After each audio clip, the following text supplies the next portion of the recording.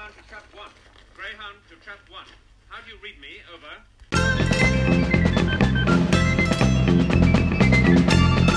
You're listening to Trap 1. I'm Mark McManus, and today I'm delighted to welcome Denise Sutton and Pete Lambert back to the podcast. Hi, guys. Hello. Hi there, Mark. Hi, Pete. Long time Great no to see see. you both. Yeah, yes. Our paths have crossed in Oslo a long time ago. But that's another story. Yes. And we're all going to the Walk convention in September, so we'll all be able to say hello in person at that point. Definitely, yes. Looking forward to that a great deal.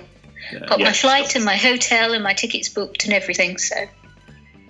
Blimey, you're much more organised than me. I should be thinking of that. So I've not got quite as much organising to do. Just up the road. Well, I've just thought if I commit to everything, then, definitely go. I've even booked my leave, so...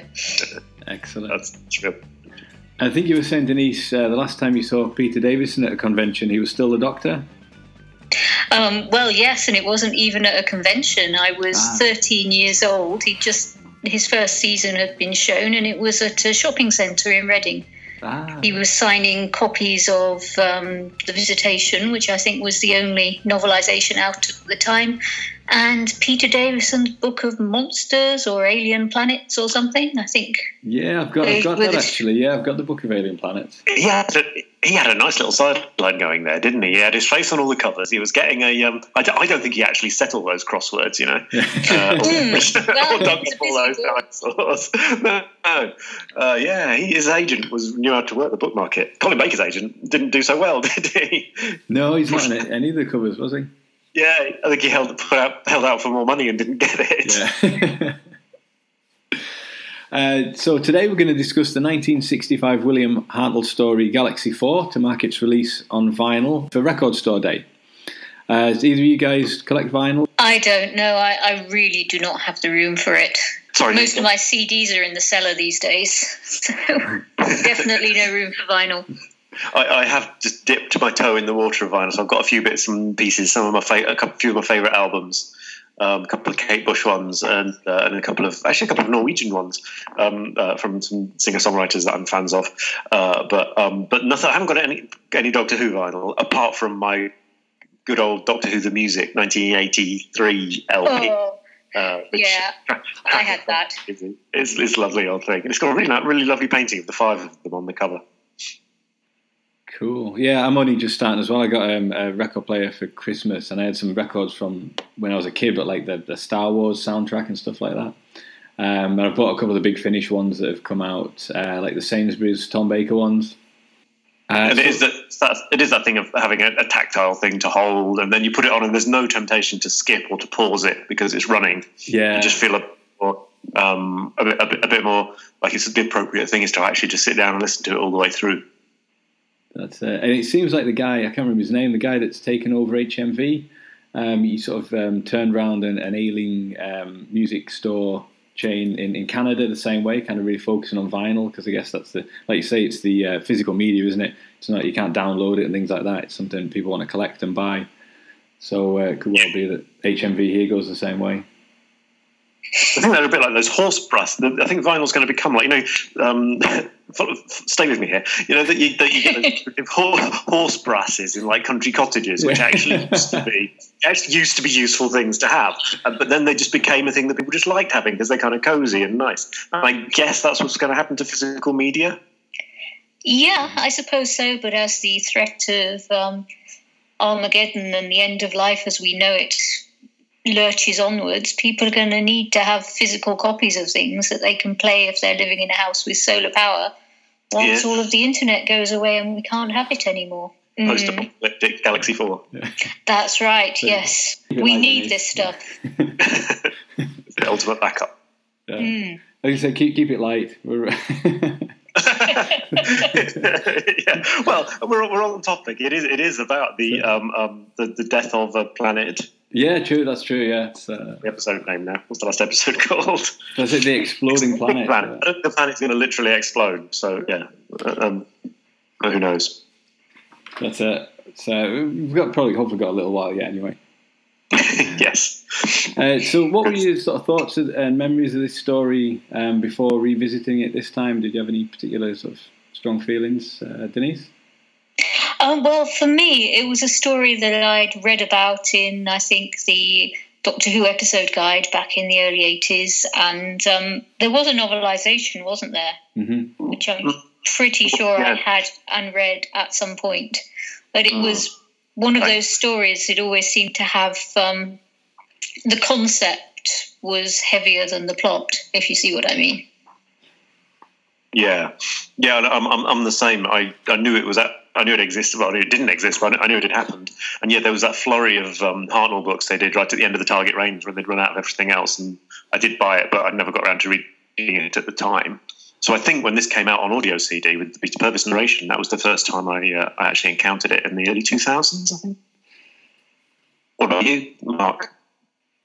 Yeah, I'd read the Target book when I was younger. I was just checking, actually. It came out in 1986, so that was before I sort of got into Doctor Who. So I had read it after Doctor Who finished, but before it came on UK Gold, when I was just trying to get my hands on as many Target books as I could and read them. But I also bought, this is one of the ones that came out as a script book from Titan Books. I think there was only about maybe 8 or 9 that came out in the 90s, and I bought them all. So I've read the script of it as well at that point. And then, like you say, the CD when that came out too. So, but I hadn't revisited it for a long time. And it's quite an oddity, isn't it? Being one of those stories it's missing, but then it's not one with the Daleks or the Cybermen in it, and so it's not quite so held in such esteem by collectors and things. So it's one that sort of falls between the cracks. And particularly being, the Dalek Master Plan just around the corner. Yeah, I think one of the things that I kind of remembered, and it's probably like the received fan wisdom, is that it's kind of an allegory for, don't judge by appearances, because the Rills are hideous but they're good, and the Dravins are attractive but evil. But I don't think that's made that much of in the story, is it? Because Marga and the Dravins are kind of there's not much subterfuge. They're pretty evil right from the start. Yeah, that's true. I suppose because we can't actually see it, though. We don't see these very beautiful blonde fembot type people being evil. It's just the voices, and certainly Marga has a fantastic pantomime villain voice, doesn't she? Yeah, definitely.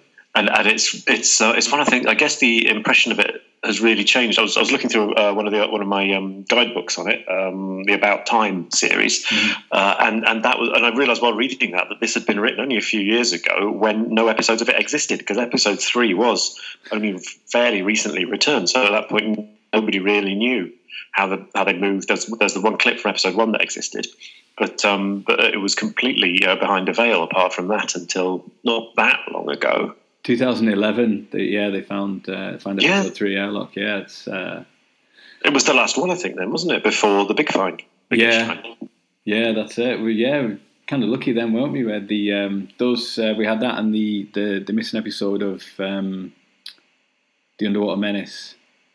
That was returned at the same time, wasn't it? And then the big haul of the 9 episodes in the anniversary year. Happy days. Yeah. Not quite an omni-rumour, but a bit of a mini omni-rumour. Yeah, we're due some more, aren't we? Definitely. So, but yes, the idea of the story with it does go against the Doctor Who grain, because since the days of the Daleks and the Thals, it's been like the beautiful, perfect humanoids have tended to be the good guys, and so this bucks the trend. And I think if you were able to see the whole thing back at the time, it would have made you think a little bit. Yeah, I guess we got used to, even by that point, we got used to Doctor Who being someone who turns up and saves nice people from horrible monsters, and that's pretty much ingrained in it. So the fact that it was different this time around, there didn't need to be subtle about it. It was quite a big change anyway. Mm-hmm. And it's 2 episodes until we even meet the Rills, isn't it? And it's a big cliffhanger at the end of episode 2 that upon seeing one, Vicky screams her head off. So they are built up like that as monstrous, I suppose, and everything that the Dravins have said. But then in episode 3, when they start speaking, it turns out they're terribly posh. Yeah. So that's fine. pretty much what denotes the good versus evil. If you were softly spoken and posh, like you could possibly be a Radio 3 or Home Service continuity announcer, then you're probably a good sort, really. I've only got the fuzziest idea of what they look like, but I bet they're wearing cardigans. In their own way. The nice little bits of dialogue they've got, like when they said, "We're not deaf, you know," and slip into colloquial English like that. It's great. So I quite like the bit where to take it back to the start, when Vicky giving Stephen a haircut. That's the sort of thing you only get in the early stories, and then the sort of the 80s Peter Davison, where they spend a bit longer in the TARDIS. Domesticity, yeah. And it's a start to a new season, isn't it? Literally, there's been a summer break, and I guess people need reminding, because is this only Stephen and Vicky's second full story together? It is, isn't it? Because he turns up at the end of the chase, then they have the time meddler. Yeah, and now we're back again. So I imagine quite a few people will be turning in, sort of having forgotten that Ian and Barbara weren't in it anymore. Yeah. Yeah, it's a nice way of setting them back up, isn't it? Yeah. I don't think she takes much off his hair, though, because the episode that we can watch, episode 3, when he's all kind of dishevelled, he's got like kind of a huge mop, hasn't he?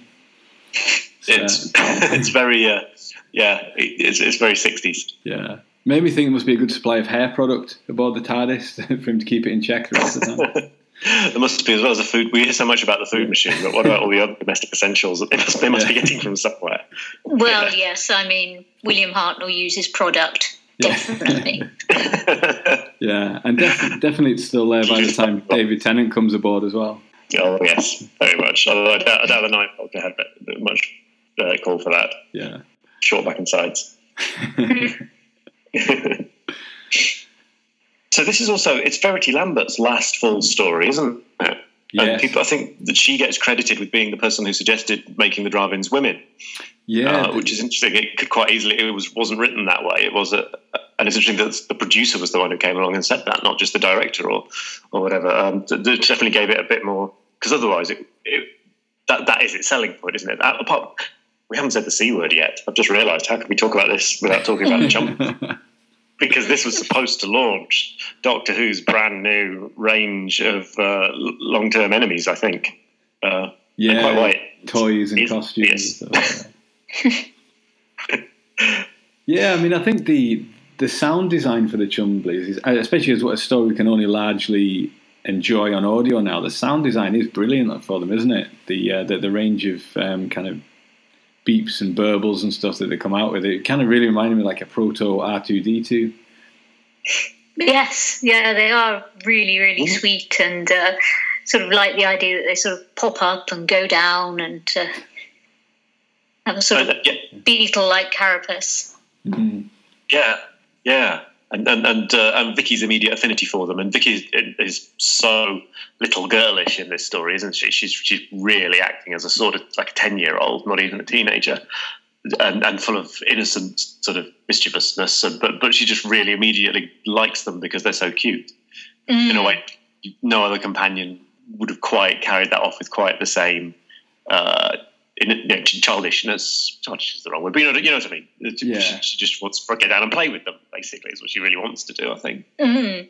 Despite the fact that they have guns and could very easily be evil, there's no reason why they aren't. Do you mean the rod-like appendage that comes out from underneath its dome? I do. Yes, the rod-like appendage, which they say looks like a gun at some point, I'm sure. But yes. It's never explained why they tried to blow the TARDIS up, is it? I was thinking about this on the re-listen. They don't sort of ask the Rills once the Doctor and Vicky go and meet the Rills, they didn't say, why did you try and blow up our ship? And it's never referred to again. Unless I missed it. I mean, I mean, for 4 episodes of story, there's not much that really happens, is there? There's not. They meet the people, they get captured, Doctor goes back to the TARDIS, then Doctor goes back to the drive-ins again, and then they get away and make the Rills. And you know, it could easily be a 2-parter. Yeah, and Stephen spends a whole of one episode pretending to be asleep. Yeah. Oh yeah, not even really asleep, just pretending to be. Yeah, but I think there's that really good scene. My favourite scene in the whole thing. Sorry if I'm jumping all over the place, but my favourite scene in the whole thing is, I think it might be when he's pretending to be asleep, and Marga turns, and it's in this episode 3, so we can see it, and she just gives straight to camera her speech about how wonderful it's going to be that she, although she won't be able to see the planet being destroyed, she'll be able to imagine them all being blasted to death. And she says it straight into the camera. Yeah. And that's really creepy, I thought. And the actress, Stephanie Bidmead, has been in a few other bits and pieces. Sadly, she wasn't around all that long. She passed away only about 10 years after it went out.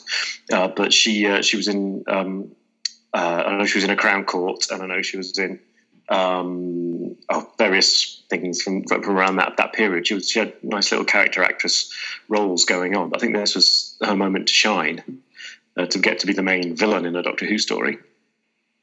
Yeah, definitely. At a time when you wouldn't get that many female villains. It's funny, I was listening to something totally unrelated to Doctor Who podcast about movies, and even as recently as Iron Man 3 coming out, the writers wanted to make the villain of that a woman. And the studio said no, which is only, I mean, that's why in the last 10 years or so, not even that, probably 5 years, Iron Man 3. So it's cool that Doctor Who was doing that way before that. And you didn't get a female Bond villain even till The World Is Not Enough, I think, in 1999. So, yeah, I think it's great that Doctor Who was doing that in 1965. Yeah.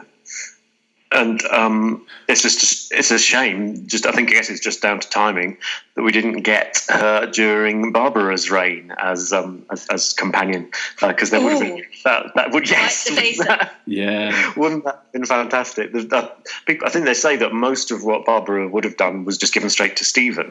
Yes. I think that scene in particular, but then when it was originally written, Marga was a man, not called Margaret. So actually, there was never where it was going to be two women. It was just it got switched the other way around. But maybe that's in a way why it doesn't descend into cliche too much. There isn't really, apart from the opening conversation about what are women, and that's very funny, and the way Hartnell plays that is brilliant. But then, other than that, they don't bang on about their femaleness being in any way a bad thing, or that's why they're evil. It's their lack of independent thought that's seen as their although they do kill most of the men on their planet. Apart from as many as they need.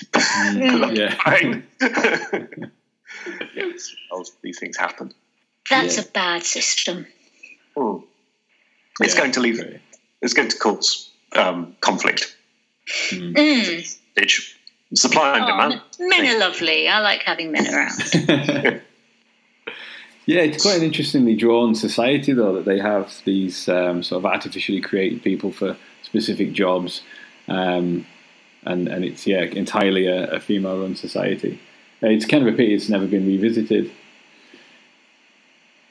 Did they get a mention in one of the Matt Smith episodes, or did I dream it? When the one where they're all there's mass ships approaching Stonehenge. No, I think I'm imagining that. No, they did. Yeah, when I think River Song's telling them about all the aliens that are congregating there, and it's the Zygons. I'm sure the Dravins are mentioned there as well. It's good to know that they're still rattling about. Yeah. in their rather dilapidated spaceship that Stephen is really unimpressed by, isn't he? Yeah. He just he really looks down his nose at it. It seems quite nice. I imagine it's entirely made out of vinyl and Draylon, basically. Yeah, almost certainly.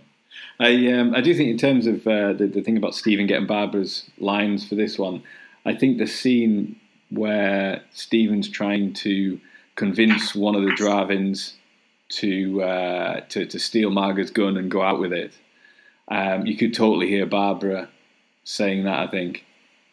Oh, yeah. But throughout it, you can kind of hear it. But I thought particularly that was kind of Barbara's kind of modus operandi a bit. Really good. Empowering the downtrodden, yes.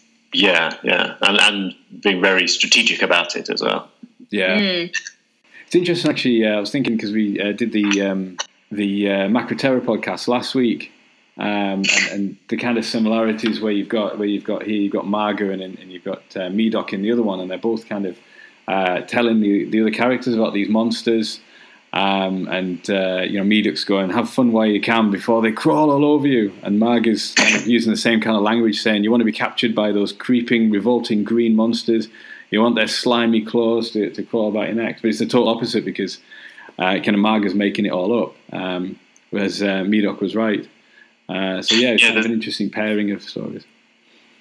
Yeah, I watched the Macra Terror a couple of days ago. I came back from the UK with a big stash of DVDs and Blu-rays, so settled down and watched that. It was really good. Did you watch in colour or black and white? I watched it in colour. I watched the first two in black and white and then switched to colour for the second two, so it was like extra feature.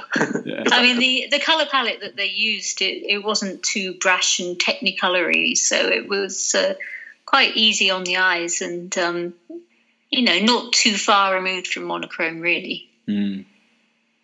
Yeah. And they both got this same thing of don't let your fear control you. Fear itself is a thing that will be used to control you, is a message that goes through them both, really, isn't it? Except actually, no, and also in both of them, the Doctor decides who the baddies are and commits genocide against them, which is is in both stories, doesn't it? I think there's a danger that Hartnell would have just killed Troughton, would have just immediately poisoned the Rills as soon as he could. Yeah. A bit of a foul fiends. Yeah, I thought that was interesting when the Doctor and Stephen get back from the TARDIS back to the drive-in ship. And initially they don't tell the drive-ins that it's only 2 dawns until the planet's destruction.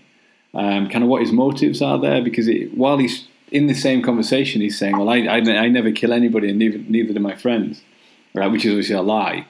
But by saying that, in trying to lie to them and convince them it's 14 dawns instead of 2, he's obviously thinking, well, we'll get out of here, and then they'll just be left to be destroyed. And the other thing I quite like about that scene is the way Marga realises they're lying, because she notices a look between them, which is really subtle and nice, because in modern TV you get a lot of that kind of soap opera acting where somebody's obviously lying and they go, it was a wrong number, and nobody ever picks up on that kind of really hesitant, stumbling delivery. So this felt a bit more kind of sophisticated than a lot of TV you get now.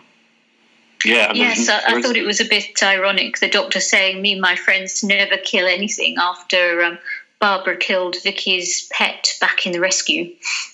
Yeah, the Sun Beast murder. Yeah. It's lucky that Vicky wasn't there to hear that.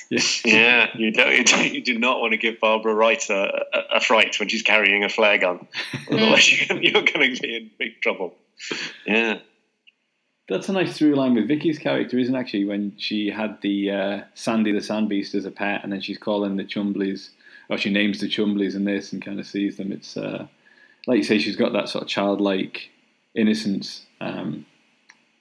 She has, but I think also that's what the Doctor really loves about her, because he needed a replacement for Susan because he missed Susan so much. And there's this wonderful girl, and some of the scenes, they have this real warmth between them.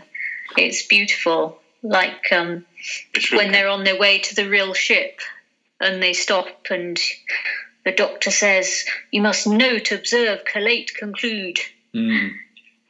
And Vicky does all of these things, and then she chucks a rock at the Chumbly. Yeah, it's kind of. I have to think that she's a really good example of the sort of pantomime principal boy kind of character that could be played with something in pantomime. It'd be a girl playing Dick Whittington, or that kind of character who's there for everyone. They might be a bit tomboyish, or they might be a bit, or they might not. They might be girlish, but it's. Yeah, she was the Doctor's page in the Crusades, of course. Of course, yeah, of course, yeah. So, but in 5 weeks' time, she ends up getting married to a soldier due to the contract expiring. Yeah. That's not really a character arc, is it? No, well, not so much. Did they have P-45s in 1965? I'm not sure if it was called that then, but yeah. But her and Hartnell are just, you're dead right, aren't they? Absolutely, just rolling together. And I read somewhere that they got complaints from William Ems, the writer, because he said that Hartnell and her had made more changes to his script than the script editor had, because they were just improvising a lot in rehearsal and changing how everything was phrased. Yeah, because they enjoyed it so much. Well, according to the Complete History, those two in particular were so dissatisfied with this script, and Maureen O'Brien was demanding rewrites, and that was why her contract wasn't extended. Was why she was written out in the next serial. And this was the beginning of the enmity between William Hartnell and John Wiles, with John Wiles threatening to sack him during the making of this story because of the change he was making to the script and stuff. So it was like the start of a lot of kind of behind the scenes kind of ructions. Yeah, and Verity's on her way out, so she's not going to be there to fight William Hartnell's corner for him anymore. Yeah, that's it. Whereas I think Peter Purves liked Donald Tosh coming aboard as script editor. He felt that he was kind of good for Stephen's character. It's just nice when you hear interviews with these actors now, all these years later, they're still got a sense of ownership and proprietorialness about their characters, and that it really did matter to them. They weren't just turning up and saying the lines once a week. They really were. They had strong opinions about who they ought to be within the show. And I guess that is an element that gives the program its durability, that people really did care what they were doing. Definitely, yes. I mean, you see that with so many of the people who had the long-term characters, you know. Good old Nick Courtney would not just come back for any old thing. He would debate with them if it's the right script or not. Yeah. William Hartnell, by this point as well, is the only kind of person who was still working on it from the beginning.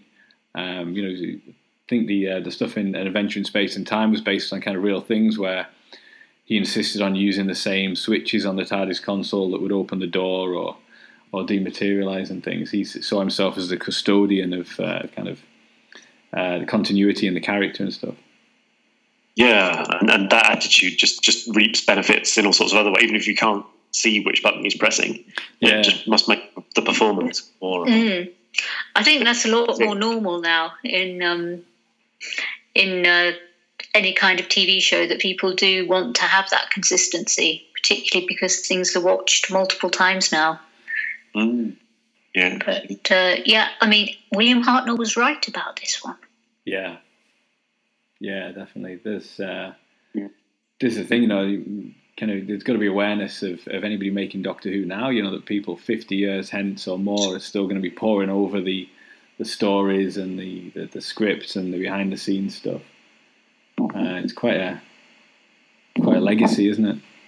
Yeah, because we were going to be looking into Galaxy 4, I splashed out one of my Audible.com credits on the Audible reading of the novelisation. Oh, cool. And I thought how bizarre that a novelisation of a TV story from all those years ago is now being made, because this was only made 3 or 4 years ago, I think. They got Maureen O'Brien in to read out the target novel.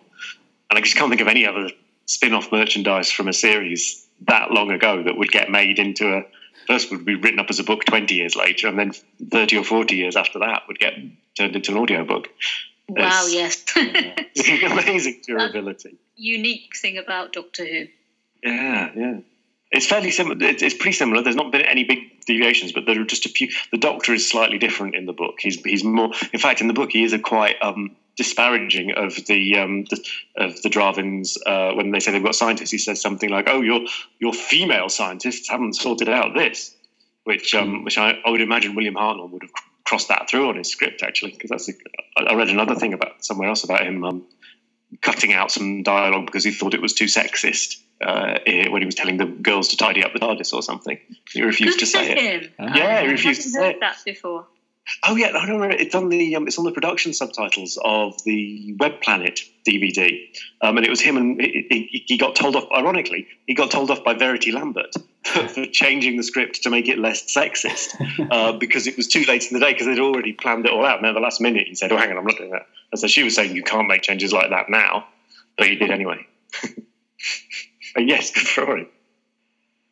Fantastic. Yeah, and I think we're very lucky that Galaxy 4, because it could very easily have swerved into just hashtag problematic territory. If people had started making a thing about women in charge of a spaceship, you could just imagine. Because there was a story, a Troughton story, wasn't there, that nearly got made. Yeah. It was about a matriarch society that was going to be played for laughs, and it was all going to be how awful the world would be if women were in charge. But then the two Rodneys did it in the 70s. Precisely, and you can't... with the worm that turned. Yes, you can't, as the genre goes, that pretty much summed it up once and for all. I was just thinking when you were talking there, it made me think of that Unmade Troughton story. I was trying to think of the name of it, but I think the most striking thing, I think from what I've read about it, is that either somebody's taken over. I think maybe Zoe gets taken over or kind of indoctrinated by the sort of female matriarchs that run this place. And Jamie kind of cures her by smacking her bottom. I'm sure I've read this somewhere. Hopefully, I haven't made it up or dreamt it, because I know what that would say. I don't know what that would say about me, but I'm sure I've read that. Was there a big Dalek? Yeah. Did you fall asleep watching The Mind Robber again? No, that does ring a bell. I don't think in this instance that's a product of your twisted imagination. We've definitely had near misses for things that would need a lot of apologising for, or just sweeping under the carpet if they'd actually come to pass. But it's great that in this, the fact that they're women isn't seen as some huge thing. It's just an interesting distinction. Yeah, and even Stephen's kind of attempted flirtations don't last too long, because that's a little bit kind of unreconstructed for a futuristic astronaut, isn't it? When he first meets them, he was on his own on Mechanus for a long time, I guess, wasn't he? He was there for a long. Yeah. Him and his panda never gets a look in for the rest of his time in the TARDIS. Poor little panda. Well, I think there's a Paul Mars short story, isn't there, where that panda becomes the panda that's Iris Wildthyme's companion? It's the same panda. I never knew that. I'd heard that she had a companion who was a panda. That's brilliant. Yeah. I didn't realise it was actually Stephen's panda. I'm sure I didn't know Stephen's panda was sentient. Well, I think something happens in that short story that makes him sentient, and then he just kind of gets up and walks out the TARDIS. Okay. That's very Paul Mars. That's a very Paul Mars moment. Yeah. I think I'll try and find that. And he immediately shacks up with Katie Manning and goes and has adventures in time and space in a flying double-decker bus is also very Paul Mars. Yeah, definitely. I'll try and find that, because I think it's some stuff that maybe he put on his website a few years ago. So if I can find it, I'll put a link in the show notes. So in the grand pantheon of things, what do you think about Galaxy 4? Of Doctor Who, I mean. I'll narrow that down a bit. Better than the Iliad, but not quite as good as Wonder Woman. Where do we put it?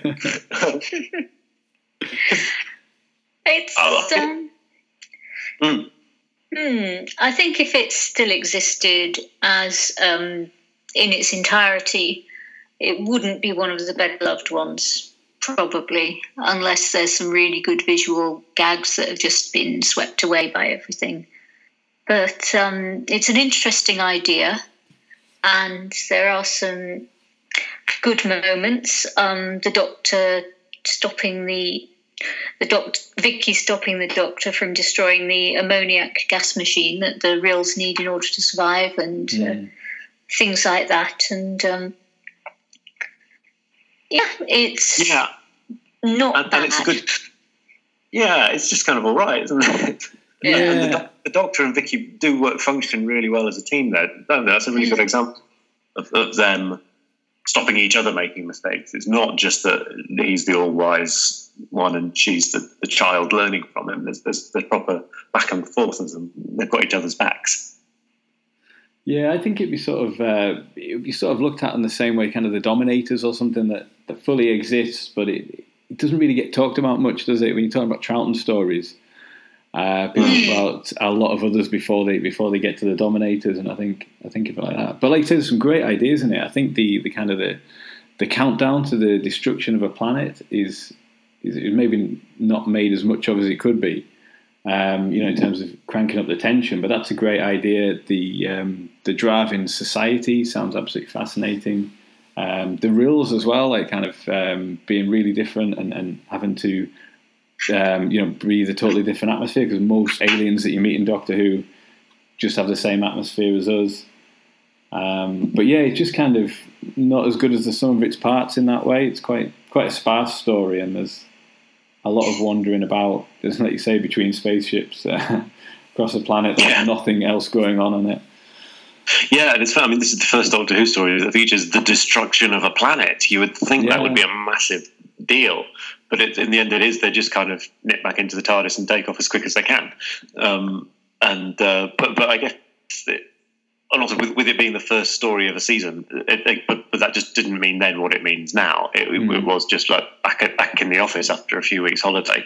They obviously didn't go all out throwing loads of money at it or anything like that for a big blast. They were saving that for Dalek Master Plan, I guess. Yeah, just getting the season off to a gentle start. But and it's it feels. I think it must have felt old-fashioned by the mid-60s. I mean, it feels more of a sort of 1950s vibe to me. A sort of fairly traditional science fiction ideas, but that Doctor Who hadn't really done before in that respect. And it's getting us more geared up for a season that's going to have a lot more flying around in spaceships and laser guns and things than the first 2 years have had. Yeah. Thinking about the Dalek Master Plan coming up, I was kind of started, probably because I just looked at or listened to the Dalek Master Plan a few weeks ago for a podcast I did, kind of recognising kind of Donald Toshisms for the first time. So, like in this story, you've got Marga going, "Aye, Marga," in the same way that Mavic Chen goes, "Aye, Mavic Chen." And that thing of calling our solar system the solar system, which the Daleks do and all the delegates in the Dalek Master Plan and the Rills do here. It's just really odd because everybody would call their own solar system the solar system. So they all call our solar system the solar system, which is an odd kind of parochial thing, I guess. Yeah, I mean, I guess also back then it was merely science fiction fantasizing to imagine that there might be other planets around other suns, because it's really fairly recently that we've actually proved that. So, but yeah, they use solar system and galaxy interchangeably as well. I mean, which are galaxies 1 to 3? Why would you call your own Galaxy 4? You'd start numbering it like number 1 in the one that you're in, wouldn't you? You would, yes. That would be logical, unless they've already got through 3 and blown them all up by accident because they're just so unpleasant. Well, the Draven Empire is so huge that it spans 4 galaxies. Yeah. That's the only. It's like postcodes. That's the only rational explanation. Yeah. I think the other thing that struck me about this one, in episode 3, the one that exists, is where you got the flashback when the Rills are describing when both ships crashed on the planet, and when Marga's injured, and then when she kind of comes around that she shoots the other Draven, the injured Draven. It felt really rare to get a flashback in Doctor Who, I think. That's a good point, yeah. It felt much more modern TV, like it wasn't part of the kind of the grammar of old Doctor Who like that.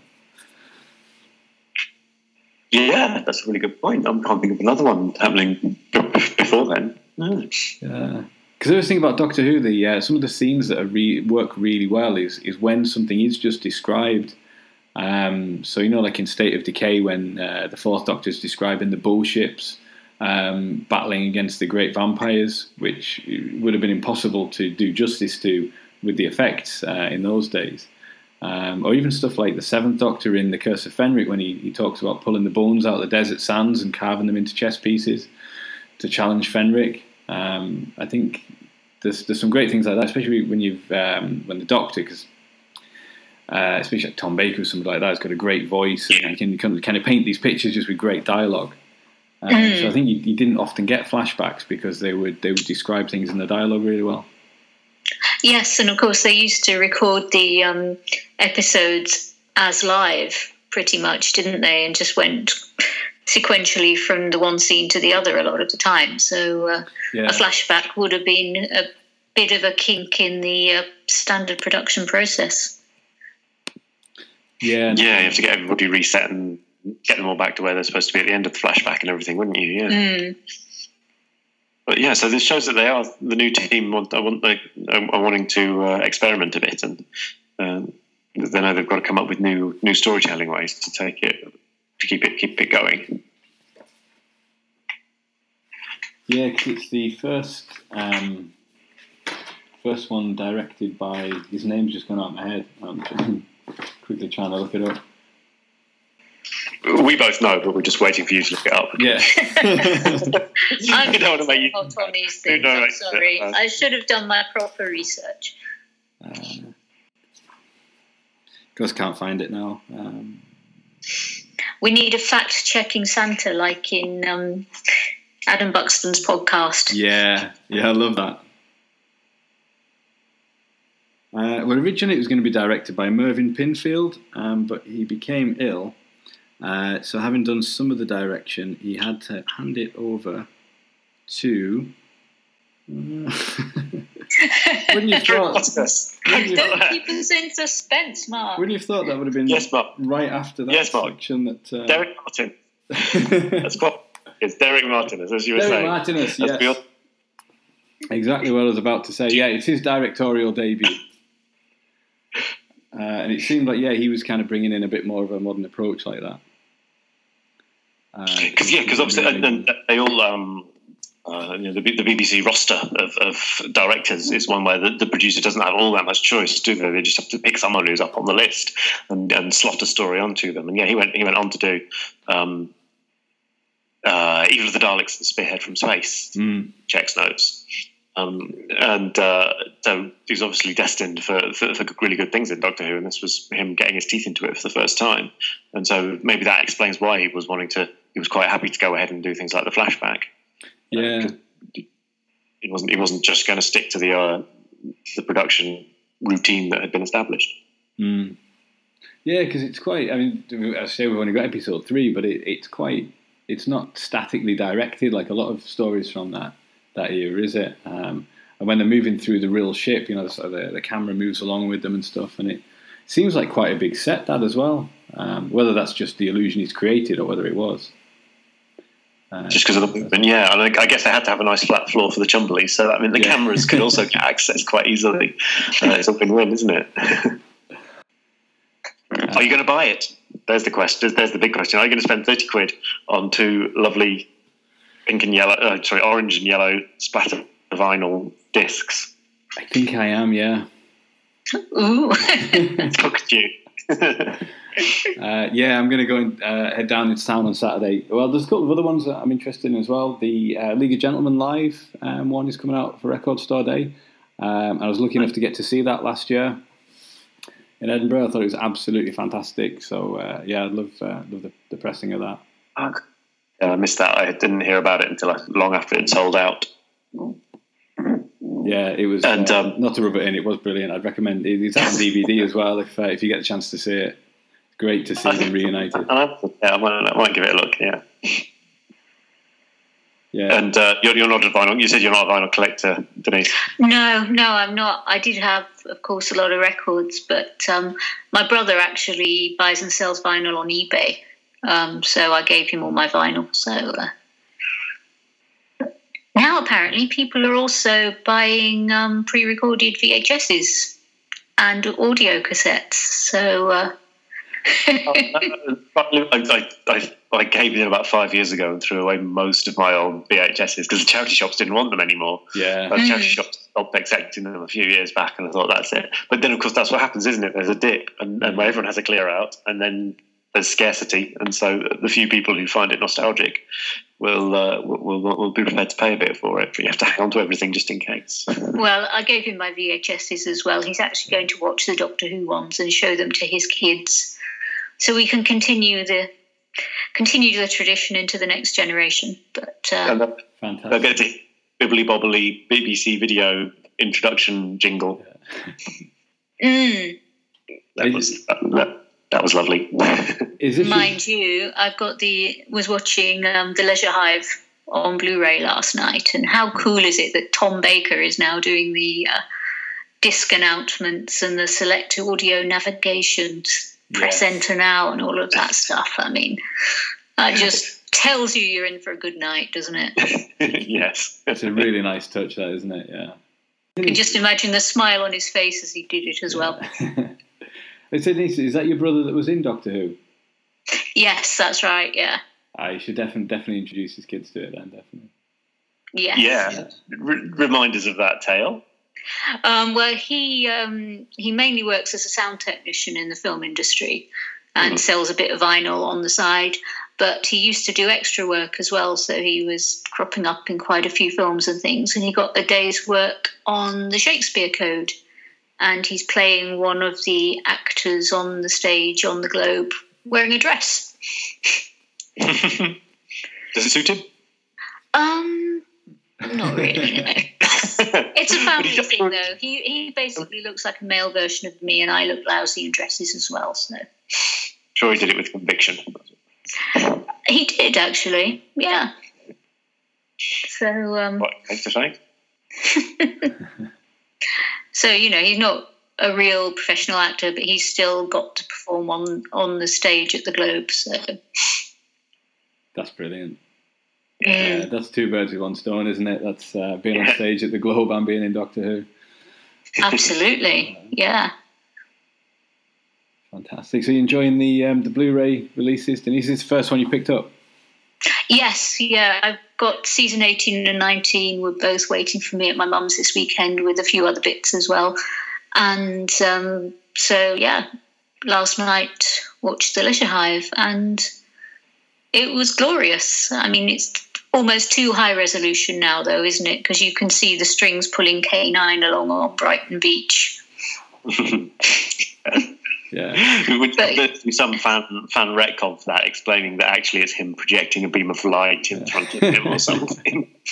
And behind him. Yeah. But yeah, I'm really pleased they didn't mess with the aspect ratio, and yeah, it's a beautiful thing to watch. The sound is really good. Have you watched any of the Behind the Sofa features yet? Not yet, no. I mean, I just watched the story and then I'd run out of evening, so I had to go to bed. But I've got the next 3 days off, so who knows what will happen. I'll definitely be watching all the extras. Yeah, you can make some headway. There's a lot to get through, isn't there? Yeah. Yes. What about you, Mark? Did you get a copy of the season 12 Blu-ray? I don't know whether you've ever mentioned. I don't like to talk about it. I didn't know. Wouldn't want an entire episode of this podcast to pass without you mentioning the fact from the fan community by your absence of a season 12 Blu-ray. It's a shocking crime. We keep mentioning it, they'll send you. I'm sure. That's my hope. Yeah, I'm gonna stop talking about it. I feel like I'm in the second stage of grief now, where I'm in denial, and then finally I'll eventually reach acceptance. Maybe. You've got anger to get to yet, then. Yeah, no, I've been through anger. Yeah. Was that the first one? Right. Yeah. When I tried about 3 HMVs in a day and didn't get hold of one. Yeah. It's a nightmare. Literally a fan nightmare, isn't it? Yeah. Well, I hope everybody who wants to get hold of everyone who wants to get hold of a Galaxy 4 is able to get hold of one. Yeah. It's a limited edition, isn't it? But not too limited. Yeah, well, last year for Record Store Day, they brought out the City of Death and Tomb of the Cybermen as limited editions. But then, like a week later, they were on Amazon, and I think it's still available on Amazon. So I guess that wasn't as limited as it could have been. But I think that's probably part of the reason for that is bringing out stories that exist in their entirety that you can buy on DVD. Yeah, it's really just a nice object to have, isn't it? I suppose they're doing Destiny of the Daleks, aren't they? With a new I don't think that's ever been released with a narration before, so I guess that's sort of no. Yeah, I didn't realise it was coming out with a narration. Yeah, you could just watch it. Yeah. I wish that on the Blu-rays that all of the commentaries were available. I wish you got a download code for the commentary so that you could just listen to them on your MP3 player when you're out and about. I need to find a way, if there's a way of I can engineer to create them myself from my Blu-rays, because there's some of the new ones have got 1 or 2 commentaries on each one, and that's the sort of thing I'd quite happily just listen to while I was washing up or something, rather than necessarily sitting down to watch the story for a second and then third time. Yeah, that would save a lot of time. Yeah, like you say, instead of having to sit down and watch it, you could do it on a commute or while you're kind of jogging about. Yeah, because if you know the story well, you'll know what they're referring to. So why not? Yeah, that's any podcast commentaries that I listen to. I never watch the episode with the sound off and listen to the podcast. Like if I'm listening to the Highlanders, for example, I never watched the story yet, but you've got enough familiarity that you know which bit. Yes, yeah. I'm the same. I think my other half would think me. Well, he thinks I'm odd anyway. Let's be honest. But he would think I was. You're a limited edition. You're not odd. I am a limited edition orange vinyl edition of something from the 60s that is very obscure. But then so's he. But no. I think he'd think I was a bit odd. It'd be like either watch the movie or the show and listen to the thingy. Don't do both at the same time. That's mental. I think that would be his attitude. It'd be interesting though, actually, if anybody does listen to like the commentaries that we've done, on Series 10, if they watched it with the episode on in the background. Let me know on Twitter if anybody does that. I think Colin said that he does that. I think if I had the luxury of watching a lot of TV on my own, then I'd probably think about it. But we're all busy, aren't we? We all have lives, and we all have. Well, I've got a garden that needs doing, and it's great to be listening to a podcast while I'm doing the gardening. So that's when I listen to the Highlanders. Yeah, I suppose the advantage with the Highlanders is they don't talk that much about the TV episode either. You need to be watching. Can easily forget. They are quite easily distracted, aren't they? Bless them. Yeah. And if occasionally somebody then says, "Oh, look at that," you think, "What? What?" Yeah, they're watching a program. I forgot. I was just listening to the chat. Apparently, they will be back soon, so they tell me. Yes, that's good news. They're like Brigadoon. They disappear in the mist, only to resurface eventually. Although you borrow them from time to time, don't you, Mark? Yes. Speaking of which, Lawrence Sutcliffe will be on the podcast next week to talk about Destiny of the Daleks, to mark its release on vinyl as well. Cool. I will not be buying that one, I don't think, because I already own the DVD, and I'll be buying it on Blu-ray whenever that box set comes out. So. They really should put it on vinyl. Shada. I just want to have more ways of experiencing Shada. Yeah, that's absolutely true. Its time will come. Yes. I wonder what Douglas Adams would think about all of that. He probably wouldn't remember that he'd even written it. Yeah. It was his day job when he was trying to do something else. Yeah. No, I'm sure he would remember it quite fondly indeed. Yeah. Yeah, you get the sense from the extras on the DVD that everybody was absolutely gutted when it was never broadcast or finished. And of course, he did use it for one of the Dirk Gently novels. Yeah, that's true. The Long Time of the Soul, that was the one, wasn't it? Can't keep a good idea under wraps. Yeah, absolutely. Just because of a scenery strike, or whatever it was, it'll find its way into the ether. Definitely. Mm-hmm. So, where can we find you guys on the internet?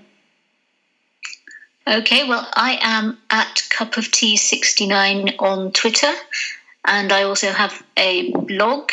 I've been trying to write some science fiction recently, and there's a short story on there if anyone wants to have a look. And that's pretty much where I live. Absolutely, we should mention that. Your short story was brilliant. I really enjoyed it, Denise. Oh, thank you very much. Fantastic. Appreciate that. I'll put a link in the show notes. Absolutely recommend that to anybody. It's a really good read. And Pete? And I'm Professor Quite-a-Mess, Prof_Quite-a-Mess on Twitter, and I mainly talk about Doctor Who there, I'm sorry to say. It's such a cool name as well. Yes, it was on Halloween when people changed their names to spooky things for Halloween. I came up with that, and it was much better than whatever my original name was. I can't remember that now, so I stuck with it. Yeah, it's a good one. It's really, really memorable. It's good. And when we met at VoRP last year, it was that weird thing of everyone was introducing themselves by their Twitter names because it was the only way we all knew each other. Yeah, and the weird. And I was like, I've got a sort of Earthshock helmet on, and it's you. We should totally get T-shirts. Yeah, yes, with our avatars on. Trap One T-shirts. Yes, that'd be good. That would be very. Put the the URL on the back and stuff. Yeah, people can be writing it down as we walk past.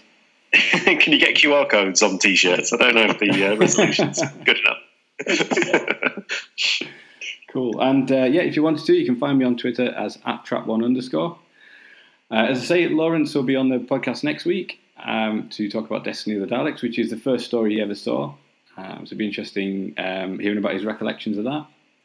And you can find all our previous episodes at trap1.podbean.com. Thanks very much for listening. Goodbye. Goodbye.